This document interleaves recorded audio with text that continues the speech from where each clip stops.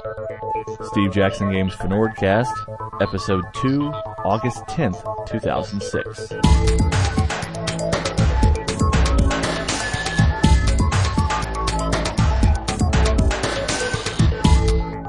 Nordcast.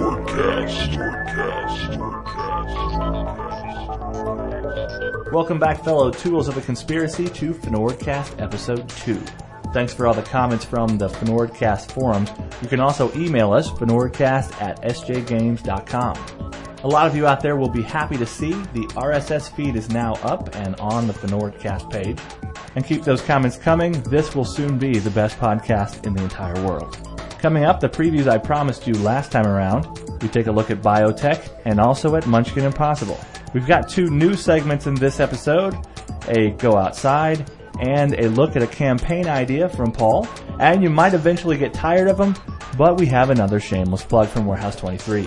First off, the biggest segment, that biotech preview. I'm Will. I'm the art director and Fnordcast guy. I'm Paul. I'm the marketing director and other stuff. We have seen the proofs for biotech. It is at the printer now, and it will be out sometime in October, I'm told. Correct. October, middle of October-ish. We've started posting online previews. We have indeed, and you can get all of those off from Biotech's product page, which you can find a link to from the Fnordcast page. This is our first preview ever, but we're not going to structure it like a lot of other previews. We're going to look at it as what we think is cool. Yep, this is just us glancing through the book, through the proofs, and going, ooh, that really jumped out at me. And that's what we'll be reviewing. Not so much as employees, just as game fans who happen to get a sneak peek at the preview of the book. The very first thing you're going to notice is the layout is slightly different.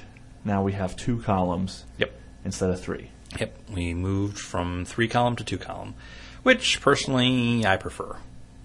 I think a lot of people will welcome the switch back to 2-column. But don't get your hopes up that we're going to relay out all the old books. GURPS, basic set, and everything else. It was done in 3-column for a reason. Right. There was a whole lot of information that had to be crammed in those basic books. So basically, the books that have been previously released will stay in 3-column even when we do new printings and whatnot. But from here on out, we're looking at 2-column. Unless something really weird happens. The first thing that really caught my attention when glancing through was the vast amount of real-world information. The sort of stuff that you would need to run a medical game like ER or House, Law and Order, any game that has a lot of med tech in it. Yes, all the aspiring CSI people out there can now run their game. Yep. There's even a chart in there that says how fast bodies decay in different circumstances. Mm-hmm. So you could play whatever the guy's name is on CSI if you don't watch it. I think it has a lot in common with GURPS Mysteries, actually, where there's a lot of real-world information that you could probably use to run a lot of different forensic-type games. And that is the thing you'll notice, that it starts from today. It starts from biological technology understanding right now. And then it just takes it from then and runs with it. It's based on what science thinks we'll have, and then what science fiction has supposed we might have, and probably a few other things thrown in just for good measure. And it does have a nod towards the historical side of how, first genetic engineers bred sheep together, and that was technically genetic engineering. But it does provide a large amount of data to give you a basis for what genetic engineers have for today's tech. And then it goes, like you say, into tomorrow's tech, which is where more cool stuff, like the grown technology. One of the examples in there is a fungus that can be used as a computer system, which I thought immediately, okay, I can use that in a game. Yeah, there was a sponge computer too, I think, that as long as you have it in a tank with nutrients, it runs. And it builds itself, and it gets smarter and smarter as it goes. But to totally contradict what I said earlier, it doesn't just take what we have now and run with it. It also gives you options on inserting biotech into your fantasy campaigns, because there's an entire section on biotech spells, things that, like telling the sex of a fetus spell, so that if you really want to be some sort of OBGYN mage, you could do that. Yes, you could definitely have an entire fantasy world based on biotechnology and biomagics, and it would be really weird, but it would be a good thing for like E23. Yeah. And there's a lot of fiction out there where it's like present day America, but magic is in the place of all technology. Mm-hmm. So if you wanted to play something like that, where instead of using cell phones, we use crystal balls, or all the cars are flying carpets, or whatever, then you could be a doctor who had magical spells. And you could even be an evil doctor who had magical spells. There's some crazy Dr. Moreau kind of things in there. There's a spell that replaces a baby soul with a demon. And there's all kinds of other evil stuff. But not to get too far off track, it gives you options for using biotech and justifying it as a magical thing, instead of just saying this is a super high-tech world where science has done everything. Your fungus computer could be biotech magic, not necessarily, 100 years from now, scientists have discovered how to implant nerve cells in fungus. Right. Actually, it has several variant tech tracks, which is always a nice thing to have in any tech book, just so you can tweak the progression to your particular campaign world. Speaking of campaign worlds, one of my favorite things about the game, Paul knew I was going to say this, is there is a basically ancient Greece with some technology campaign world, where I think it was Hippocrates, instead of making his oath to help mankind and not hurt anyone ever, switched it around and said knowledge and the pursuit of knowledge is all that matters, so whatever we have to do to accomplish that is okay. So he started experimenting on corpses and sometimes on live people, and he discovered lots more things. Right. So geneticists found out how to clone people thousands of years ago, and when Alexander died, they cloned him. The setting's name is Alexander Athenados, which is a hard-to-pronounce Greek word that means deathless. It's been a few hundred years since Alexander conquered the world with the Greek armies, and he's still alive, or at least a clone of his is. And right. He's still ruling, and his empire never split up, and so it's been stable. And there's even some things in there about putting magic in the setting, because it's not a magical setting, but if you wanted centaurs to exist, they could, because some crazy scientist might have bioengineered a centaur. Mm-hmm. Or you could put magic in it and say that some of the bioengineering has magical components. And if you want to create centaurs with technology instead of magic, biotech has that sort of information for all sorts of cat people, snake people, and all sorts of different animal people combinations. And flipping through, I saw in, I think it's the grafting section, some cyberpunk setting vignette where a group of street gangs were grafting animal parts onto themselves, and one gang went by the unicorns because they got narwhal, the whale, they got horn buds and they implanted them in their foreheads, and now all these guys have unicorn horns and they think they're cool. Yeah. If you remember the vignettes from the previous edition of GURPS Biotech, you'll recognize many of them. Unfortunately, the authors didn't see fit to expand them. Of course, there's a lot of information in here. There probably wasn't a whole lot of room for them. One thing they did put more of in this edition was non-human templates. Biotech always had a lot of cool stuff in it for making home-brewed alien races, if you will, but there are 28 racial templates in this edition as compared to 17 in the previous, so you got 9 more. And they've added about 24 sub-races. So there's really, if you're looking for a biomodified character or a bioengineered character and you can't find the template in here, it's kind of surprising to me. Yeah, we've got your Fishman template right here. We've got Fishman. We've also got virus information, which I found more creepy than really I should have probably. Viruses that can transform you into whatever the maker wants you to be made into. And for a virus that would eat tires, rubber, basically. If you released it on the world, vehicles would be disabled. A lot of technology would have to be radically altered. I thought, that's a pretty good idea for a post-apocalyptic. Yeah, if you want Mad Max without cars. Yeah. Combine it with the Return of Magic, and you got a game. And my last coolest thing in the entire book, I was flipping through, and this just leaped out at me as probably, if no other thing, the reason I would buy the book. Because there's a Name That Drug table. Let's say that your character's just been drugged by some evil mad scientist. And to put that extra little tiny bit of coolness in it, you can actually have a name for the drug. And so your players will be, wow, he did so much research, he knows the name of the drug. But you didn't really have to. All you had to do was roll 2d6 3 times and combine them on the table, and you get something. So 11,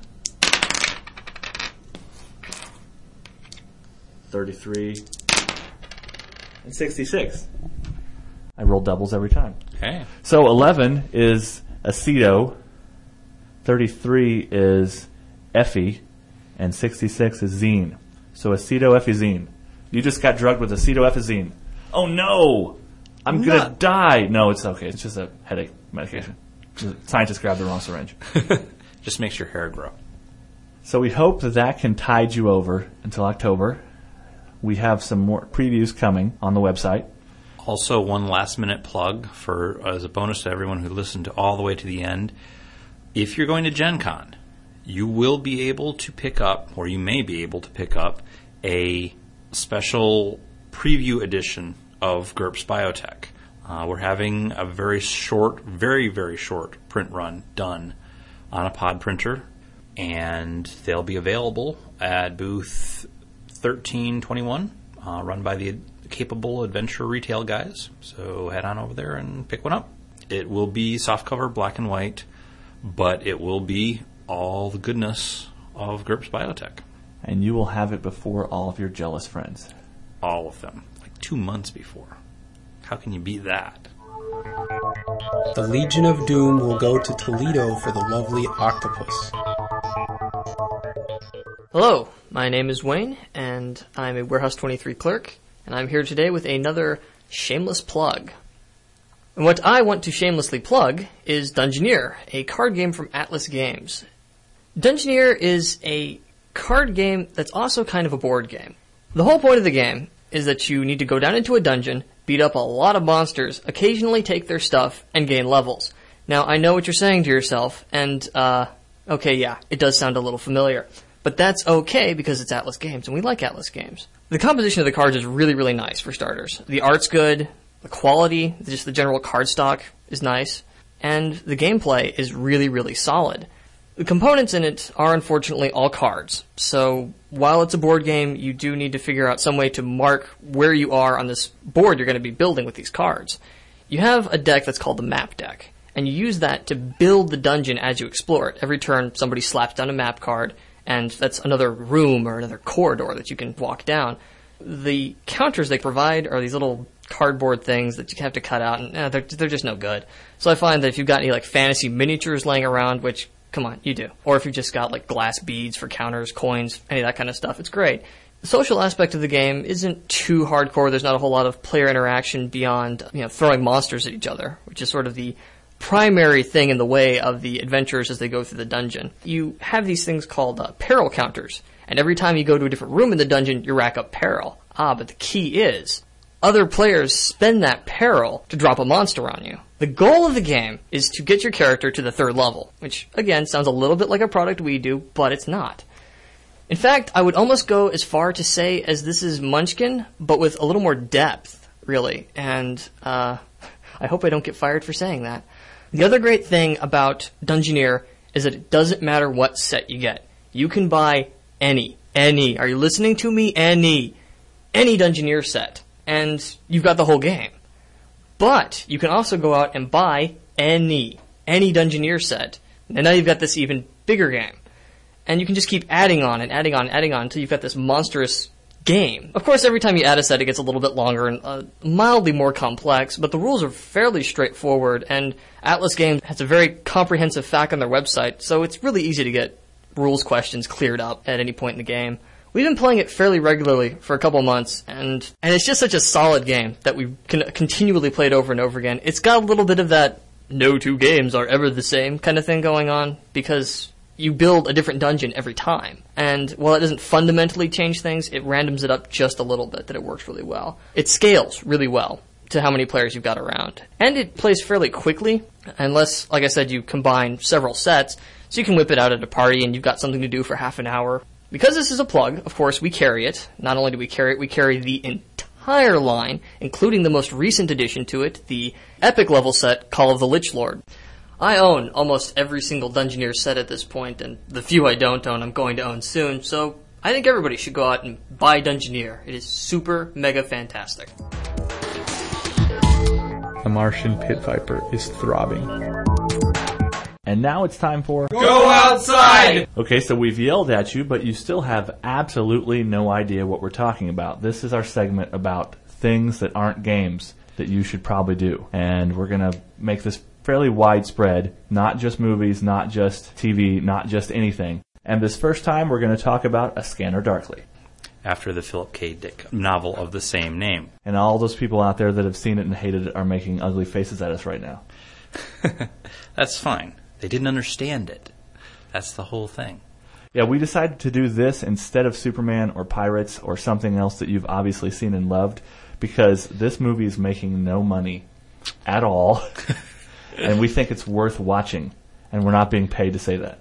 It is very worth watching. It is a trippy, messed up little movie based on Philip K. Dick's personal drug experiences and his ideas about losing your identity and being manipulated by the government and all sorts of cool, nifty stuff that really deserved to be examined more in cinema. And the only actor I didn't think did a really good job was Keanu Reeves. But he did the same job he always does. Yes. So, yes. I really want to like Keanu Reeves because the roles that he is in, but I mean, he did fine in the first half of the movie. But then there at the end, when his character was supposed to be all burned out, it just didn't work because he was acting the same as he did for the rest of the movie. I thought Robert Downey Jr. was really good in it as a crazy person. A brilliant crazy person. Yes. Yeah, he was excellent. And Woody Harrelson was kind of, wow, it's Woody Harrelson acting I didn't crazy. understand the hair at all. I really hope that was a wig. Yeah. And not just something that some hairdresser had done to him. But Winona Ryder was very nice. She did her role well, and I thought there was a lot of, especially when you get to the big paradigm shift at the end, her emotions came through very nicely, I thought. And now let's talk about the other glaring issue, at least in our office, about the movie, and that's rotoscoping. Alex hates it. Alex bad. hates it. Alex makes hissing sounds when he even thinks about rotoscoping because he has bad Lord of the Rings memories. Yes, what's it called again? Rotoscoping. Rotoscoping. It's the art of drawing over film. I don't know why they call it rotoscoping. They could just call it drawing over film. Whatever they call it, what they call it, it works perfectly for the technology that's in the movie, the scramble suits. I don't think the movie would have worked half as well if it was just live action with special effects, because not to give anything away, but there are some trippy scenes in it, and things morph or things are moving because the characters are high and the table kind of slides around. But if they would have tried to pull that off with just a wire on a table and kind of have it moving a little bit, it wouldn't have worked. Right. Because it's a perspective thing more than anything else, I think. Yeah, I agree. The idea to bring in rotoscoping was brilliant for such a intoxicated film. and it is a very intoxicated film. Yes. If you have issues about blatant and frequent drug abuse, because we should be clear here, these people aren't using drugs. They are abusing drugs and being abused by drugs in the worst possible way. The main character has lost his wife and children. He's losing his mind, his job, and his girl. It's definitely a strong anti-drug message, that is for sure. And even at the end, they put Philip K. Dick's section from the book, his dedications or whatever, to all the friends he's lost. And he says to Bob, who's now paranoid, to Leroy, who had his liver removed, to this guy who's dead, to this guy who has no liver and is paranoid, psychosis. And so it really hammers in at the very, very end that he wrote this because he knows a lot of people who have ruined their lives. And on that list, there was to Phil, who has permanent pancreatic damage or whatever. That's him. He included himself on that list of people who have been way messed up. The movie didn't carry his core message as well as I'd hoped, but a lot of people are going to see it and see it just as entertainment. And I guess that's okay. But we think, and that's why we did a Go Outside on it, it is a geek-worthy film, and you should go and see it. If you haven't read the book, you should go out and do it. It's a good book. If you haven't seen the movie, it's in wide release now. We saw it a couple of weeks ago in its limited release over at the Alamo Drafthouse, which we should give a shout out to because Alamo Drafthouse is a fantastic theater to see movies at. Yeah. And that was our Go Outside review of A Scanner Darkly. Roger Rabbit is infiltrated by the Batcave and pitches the Klingon. We're giving you both our brand new segments back to back. This one's Infinite Worlds, our discussion of campaign ideas.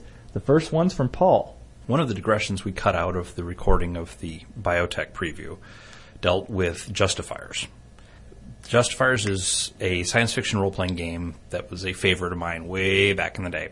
It was put out by Starchild Productions, I believe. Clifford Van Meter, using the pen name Gideon, did all of the art and most of the game design. It was a cute little digest-sized book. The main attraction for me, what caught my eye in the game store, was the character on the cover of the book had armor similar to Alien Legion, which was a comic I was reading at the time from Epic. So I thought, maybe that's about Alien Legion. That was back in early 90s. The book and all the supplements are out of print now, and I believe someone else has picked up the rights and is talking about doing a new edition someday soon. The premise is pretty basic. The world is in the future, but only two pieces of technology have really advanced. The first is a teleporter, which can drop people on planets from many, many light years away. And this is how the majority of the corporations who now run the world get their resources. The other piece of technology that has advanced is the biotechnology, which ties into biotech. They have learned to graft humans and animals. This is not real hard science because the core book includes templates for dogs and bears, of course, and cats, but also for praying mantis and turtles and hawks with huge feathery wings. It was kind of goofy, but it was lots of fun to play. I've run it using GURPS many times, and with biotech, it'd be darn simple.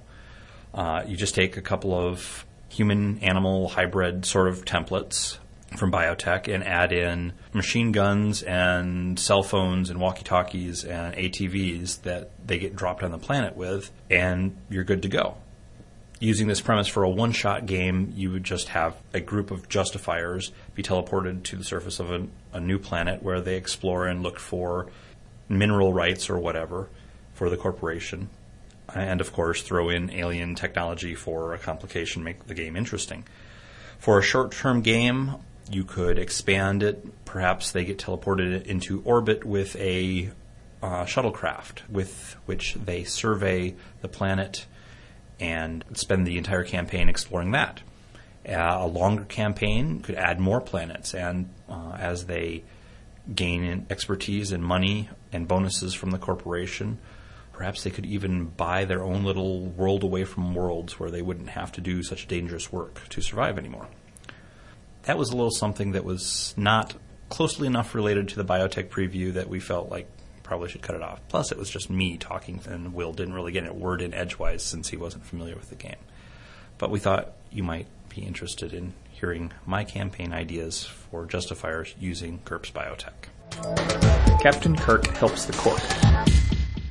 We are getting close to the end of Fnordcast Episode 2, but before we leave, the second promised preview. Our problem for this one was, how do you preview Munchkin? So much of the joke is in the art, and it really just wouldn't come across at all well being described. Ha ha, look at that guy's big nose. So we came up with the next best thing. Possibly a continuing segment on the Fnordcast. We like to call it Munchkin Theater. I, Apocalypso, will destroy the world. Not if I have anything to say about it. I have fruit combat training and a bulletproof dinner jacket. But I have a stolen nuclear weapon. Oh no, I can't defeat you by myself. Comrade Dusty McRonan, let us help this British agent. Hand me my silent bazooka. Then you will face the wrath of my not-so-secret police in their black helicopter. Curse this American foreign policy. It favors Apocalypso with its dehydrated ninjas. Dusty! Dusty, no! No! We are going to lose. We must flee. Da, comrade, I agree. Luckily, I brought my jet backpack. If only I had a loaded die. And now the world is doomed. A loaded die? You could probably use a loaded gun at this point. I can do a load. And that will bring an end to Episode 2 of the Fnordcast. Keep sending us those comments on the SJ Games forums and Fnordcast@sjgames.com. This is a production of Steve Jackson Games. All music written and performed by Tom Smith at TomSmithOnline.com.